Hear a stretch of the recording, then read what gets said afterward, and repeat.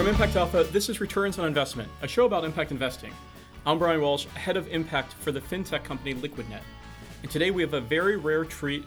All three of us are together in one room. Even better, we're here in beautiful sunny California. With me, as always, is Imogen Rose Smith, an investment fellow with the University of California. Hello, Imogen. Hi, Brian. It's good to actually see you in one space. I know, it's exciting. And with us also, in between us, is David Bank, editor and CEO of Impact Alpha. Hi, David.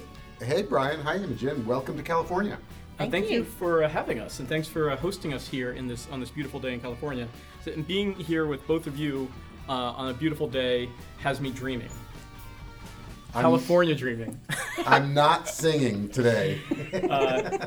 And so you know, this is a state that has attracted ambitious people hoping to chart their own path for centuries, right? And it's a land of opportunity, a land of potential, a land of promise. A lot of energy coming out of California right now. California is huge. If it were its own country, it would have the sixth largest economy in the world with $2.4 trillion in a GDP. That'd be ahead of France and India. And with all this wealth and all this dynamism, it's led to a hotbed of innovation, and that includes in impact investing. So, David, as our resident California sunny optimist, what is it about the California model that makes you hopeful for a sustainable and inclusive future? Well, you know, so I do get typecast on this podcast as the blue sky utopian, and I was trying to think, well, maybe it's like, you know, is it in the water or something? Like in California, it's just kind of an article of faith that immigration is a positive, not a negative, that diversity is a positive, not a negative, that climate action is a positive, not a negative. California's got the most, I think it's the most, maybe one of the most aggressive decarbonization policies going in the country, both on electric vehicles, on power plant emissions. There's a cap and trade market that after a little bit of a rocky start is actually up and running. And so a lot of the things that impact investing writ large is kind of trying to get done, or that are sort of articles of faith in impact investing, are also articles of faith in California. So I think that may be why I can see that there is a future that, you know, that works. Now, it's not just because of the policies and the progressive politics, but it's also because of the money here. And California, Imogen, is home to the two of the largest pension funds in the country, and certainly in the country, and probably if not in the world. CalPERS, which manages over $350 billion in order to pay out the retirement funds for 1.9 million state employees. And then CalSTRS, which is the teachers' pension fund of California, and that has $230 billion on behalf of over 900,000 public school teachers here. So that's a combined $580 billion in assets under management that have long-term exposures and long-term liabilities to ensure that they have enough money to pay out to these retired public workers well into the future. So that is a huge opportunity, and that's been a huge mandate from this state to put that money to work in a long-term, sustainable, oriented dimension. Is that fair? Well, first of all, you forgot the University of California. We also have a large $60 billion plus defined benefit pension plan and other assets that we manage. It's interesting, right? It's true that PERS and STRS have a mandate to invest sustainably, more so than one thinks of traditionally for US pension plans. So they have long had a history of thinking about issues such as climate change. And why is that? Is that because they're managed by boards of directors that are essentially accountable to their pensioners? If you want my if you want my, it's frankly yes and no. It's because this actually is not unique to California. You see it in New York and some other places as well. It's because of politics, right? That they are managed by boards of directors who are, for the most part, political and union appointees, and these appointees and their stakeholders come with certain views. And so that tends to favor progressive politics. It tends to favor things such as diversity policies and thinking about climate change and investing strategies and stuff like that. I mean, you're actually seeing a big wave of that happen in New York now. Both New York City and New York Common kind of ramped up their divestment strategies within the last couple of months.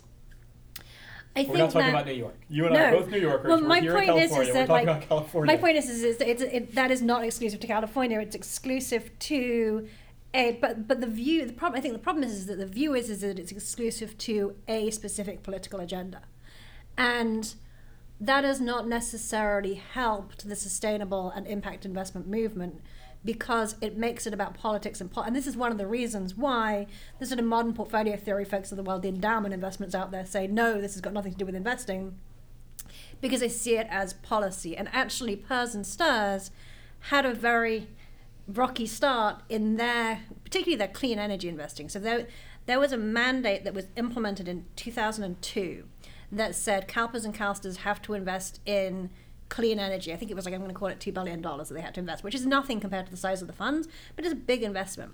And this was in the first wave of clean tech, and they lost a ton of money. And they've been really resistant to get into the clean tech space in particular since that. And so that's actually a really, really good example to completely undermine David's point. It's a really good example of policy failing, right? That when it's a policy mandate and the timing doesn't work, you can actually have negative ramifications. Whereas, so the UC is actually much more open and much more willing to, in particular, look at things like clean tech investments and innovation, because we come at it from a bottoms up, hey, we're in Silicon Valley, this is something we think we want to be a part of, as opposed to having it mandated on us from a regulatory standpoint. So you think that when inclusive and sustainable investment drivers come from an investment thesis, that when it's the investment managers are saying that we think that this is best for our long-term financial returns, taking this lens, that you'll have greater success and greater investment performance than if it was mandated by regulators or politicians. Exactly. So, and that's what Jagdeep, our CIO, would tell you, which is that it needs to come from the culture. It needs to come more from the bottom up than from the top down. I think that's absolutely true, and it absolutely does. And it's funny, Brian, you started out with saying the money is here in California, and you went to the pension funds. That's not, I think, what people think of when they think of the money in California. They think of the billionaires in Silicon Valley and Hollywood and all the riches that have been made here in business. And why does California have this ability to spin out companies, the Facebooks, the Googles, the Teslas, all of the Hollywood studios, et cetera? Why does California keep popping up these global companies that are leaders? But that's because you had an infrastructure and a support, right? It's actually, it's the University of California. It's a public university, right? Absolutely. There is federal and state funding that went into the technological revolution that basically spawned Silicon Valley was funded a lot by government, right? So there was a belief that that these things go in sync and one equals the other. And obviously, as a country, we have lost that. And the challenge for California, and the pension funds are part of this, and the pension deficit is a huge part of this, is can it keep doing that? Can it sustain that? I do agree with you that there is a feeling of optimism that is very... I like California, despite being our resident curmudgeon. Everybody who disses California does take every business trip opportunity that they can to come out here. I will say that. I will say I love visiting California. Yeah, exactly. And living in New York. That is my view as well. But that sense of optimism and the sense of that stuff can happen, I think, is very, very Californian. But I think that as well, under its current iteration, the sort of Silicon Valley as we think of it, it's kind of got misguided. That it's become all about sort of the Peter Thiel type individual and less about the broader social benefit. And I think something has gotten lost, and impact in some ways tries to bridge the gap back, but it's so small relative to these massive fortunes that are being made. Well, I do. I agree with that, and I will say, I'm actually a product of that public investment in California. Went to public schools all through California. Went to the University of California. At Santa Cruz. I'm a California public school guy that was a beneficiary of that very big public investment. But we did hit a big hiccup in the last 2 or 3 decades where that public investment went away, and we suffered, massive budget cuts, lots of, recessions, booms and busts, all kinds of things.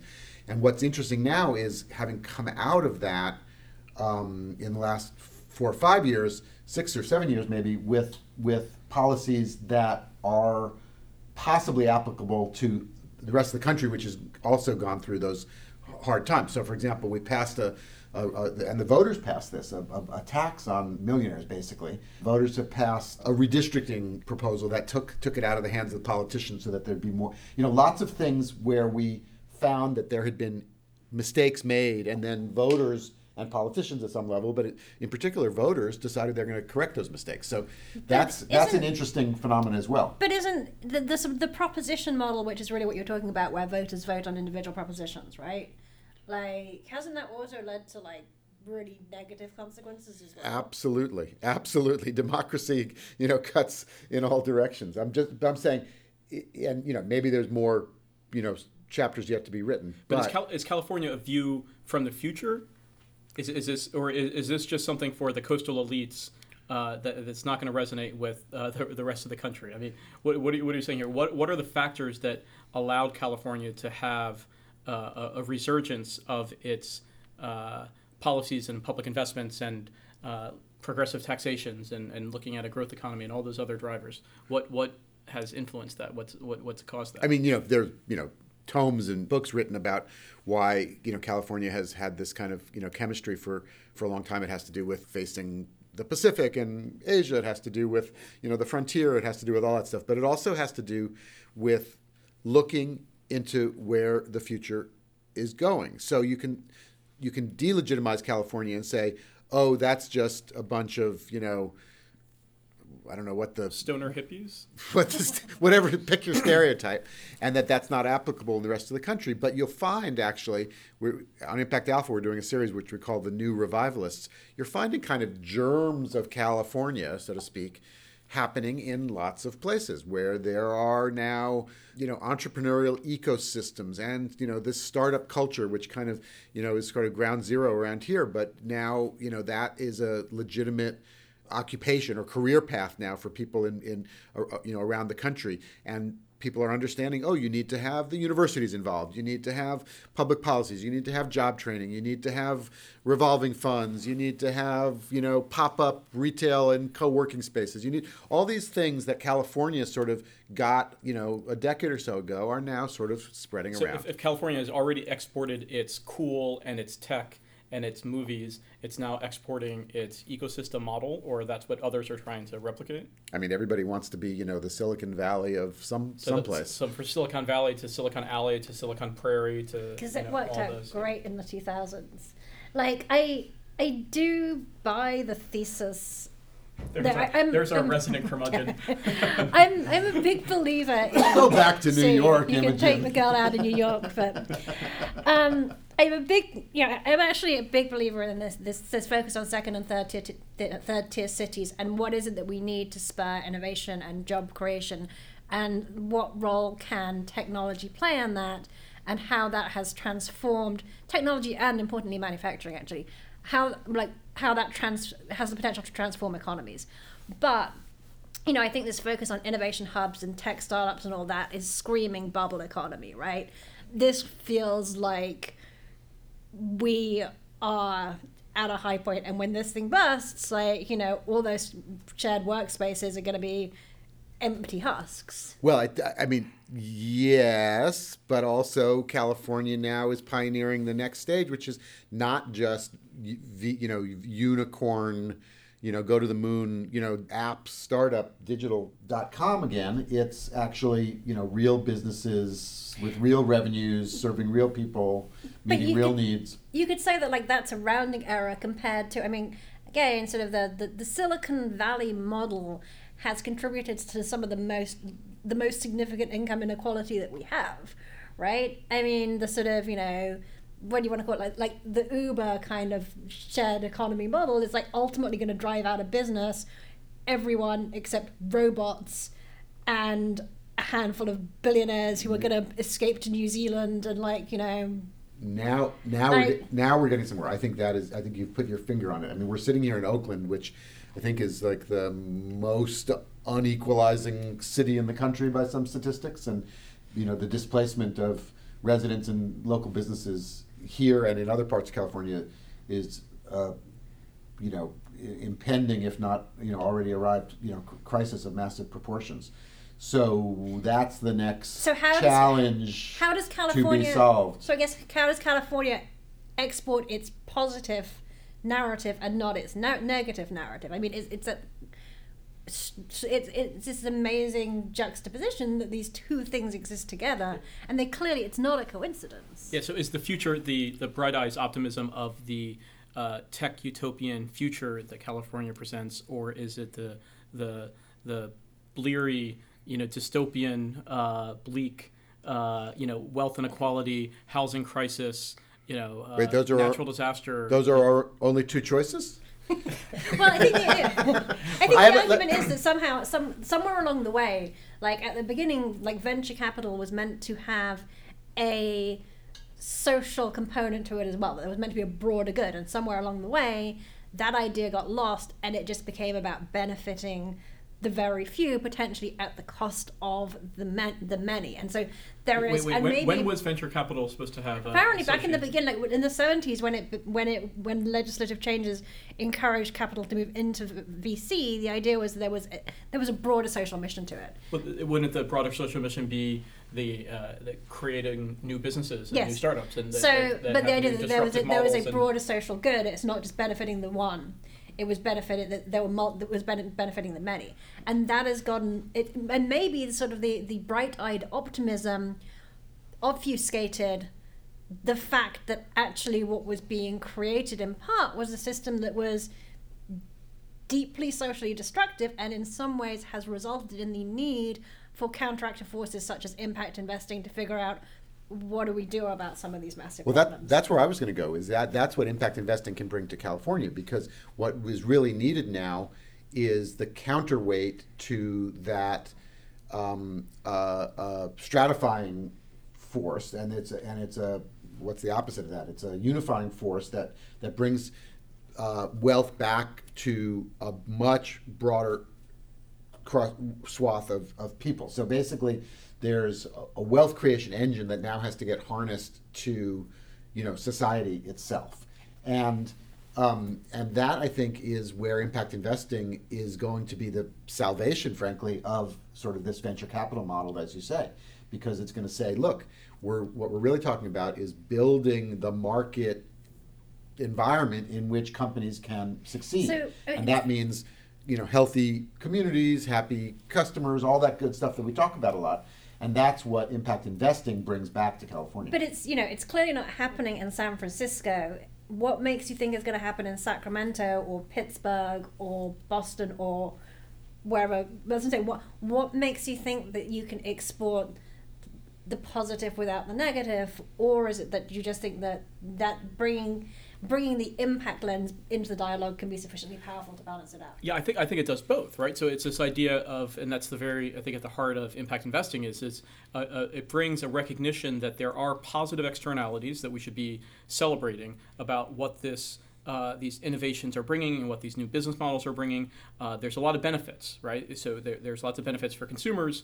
There's lots of benefits for society, more efficiencies, all the like. But there also are these negative externalities. And so I think what the potential for impact investing is to kind of inform all investing to be more cognizant of not only the benefits, but also the negative potential externalities of any kind of investment or any kind of I think business opportunity. The way to bring this full circle and to talk about the large public pension funds for California and elsewhere that you guys are always so excited about is that's where then the responsibility lies as well, right? Is with these asset owners bearing in mind that additional element, right? And that kind of goes back to what I was saying as impact investing or sustainable investing needs to be a sort of holistic approach. I talk a lot when we're looking at deals. I talk a lot about this idea of emptying out of cities and the impact that has, and the need to look at things that create jobs and are generative, as well as things that don't or are negative. And so this responsibility as capital allocators to think sort of holistically about what you're doing. But that again is something that, because of how we think about investing, historically has not been done, or at least since the 70s has kind of gotten lost. So there is, and maybe there is, happening in California, there is an awakening that either is happening or needs to happen to sort of fix this system. I'm going to try an idea out on you guys that is a little bit risky, but I've been trying to think about what, displacement is the outcome of what we're talking about, and people get forced out by high rents, they get forced out by all kinds of things. What's the way to counteract that, or to reverse that? And I've been thinking about this phrase of inclusive gentrification. And people will, the reason it's risky is that... Excuse me, I don't think, this is the problem with podcasts, unfortunately, is that the audio doesn't convey eye rolls, but there was, as soon as you said that phrase, David, there was a collective eye roll in the room. Exactly. Okay. So the point here in an impact investing context is you do want a driver of value, of increasing value. And as neighborhoods get cafes and galleries and people fix up the old buildings and there's a kind of hip urban the scene. idea is you want to be able to rise everyone up instead property of just values pushing out. increase. Well, now what happens? It's this idea of disruption or creative destruction, right? And that's what capitalism is. What you're trying to say is inclusive destruction. Okay, or so inclusive. So the neighborhood comes up, but the people get pushed out. But that's not a law of nature that the people have to get pushed out. That's a function of the arrangements that have been made. You're not the only one to think of this I understand. idea. If you Google inclusive gentrification, you find there's a whole literature, which I've done. So I've gotten kind of fascinated about this. And it turns out that there are a set of policies. Now, none of them have obviously gone mainstream, and none of them are maybe all that effective. But there are about 5 or 6 things that people are doing that basically say, how do you invest people? How do you get the people who live in the neighborhood, who own shops and own businesses, go to school, whatnot? How do they get the fruits of this rising tide? And you can give them co-op shares in various kinds of mechanisms. You can have various kinds of community benefit agreements written out. You can have, obviously the old guardway was, rent control and whatnot, but you can also have new guardways where saying, look, there's a lot of wealth being created. Let's share that wealth so everybody has a stake in perpetuating. Well, how does that jive though? I'm sorry. How does that jive though with move fast and break things and that kind of tech culture? See, that's where I think tech culture kind of fell off the rails, and something that we've been talking about a lot is this idea of like collaborative capitalism, that you focus on, again, the sort of bringing up the many and working together instead of this some sort of dog eat dog, only one person can win kind of a model. And actually, over the long term, that will result in better gains for all, and maybe not the extreme wealth creation of the one, but the great wealth creation of the many and a handful of billionaires kind of thing. Like there is a different economic model to think about for this kind of stuff. I think absolutely. And here's what I would argue. The solutions to that, the problem is created in California, as you said, but I bet the solution is also going to be created in California. And that because, take for example, universal basic income, which is the notion that hey, let's just share some of this wealth literally by writing people a check. And that had its day, and there's a bunch of experiments going on, and there's a bunch of champions of that. And I think that will turn out not to be the policy that is the most, carries the day, because it's just not, it just doesn't really solve the problem in any significant way. But the backlash to that actually has generated lots of interesting thinking about how do you create systems that, instead of driving towards exclusivity and inequality, drive towards inclusiveness and shared prosperity. And that is a very interesting question, and I would wager that the best experiments and innovations around that are going to largely come from California. It's the dreamers of the golden dream, right? It's this idea that California has always been like a utopia and a dystopia. That this is where the continent ends. So I think it's Joan Didion. You have to figure it out. This is the last hope, right? like it's here or nowhere kind Well, of that's thing. that's the romantic notion of it. But there's very Well, practical. there's another home. There's the your floating island city in the Pacific. Oh, That could God, be yeah. the, autonomous. Breaking off with the earthquake. But the other way to think about, for example, immigration, right? I mean, that's an example of could go exclusive division, it could go inclusive prosperity, right? And California went through a very bitter. There was yet one of these initiatives. It passed, actually. People voted for it, and it had to do with public benefits and other things for undocumented. It was quite a anti-immigration initiative that spelled basically the doom of the Republican Party in California.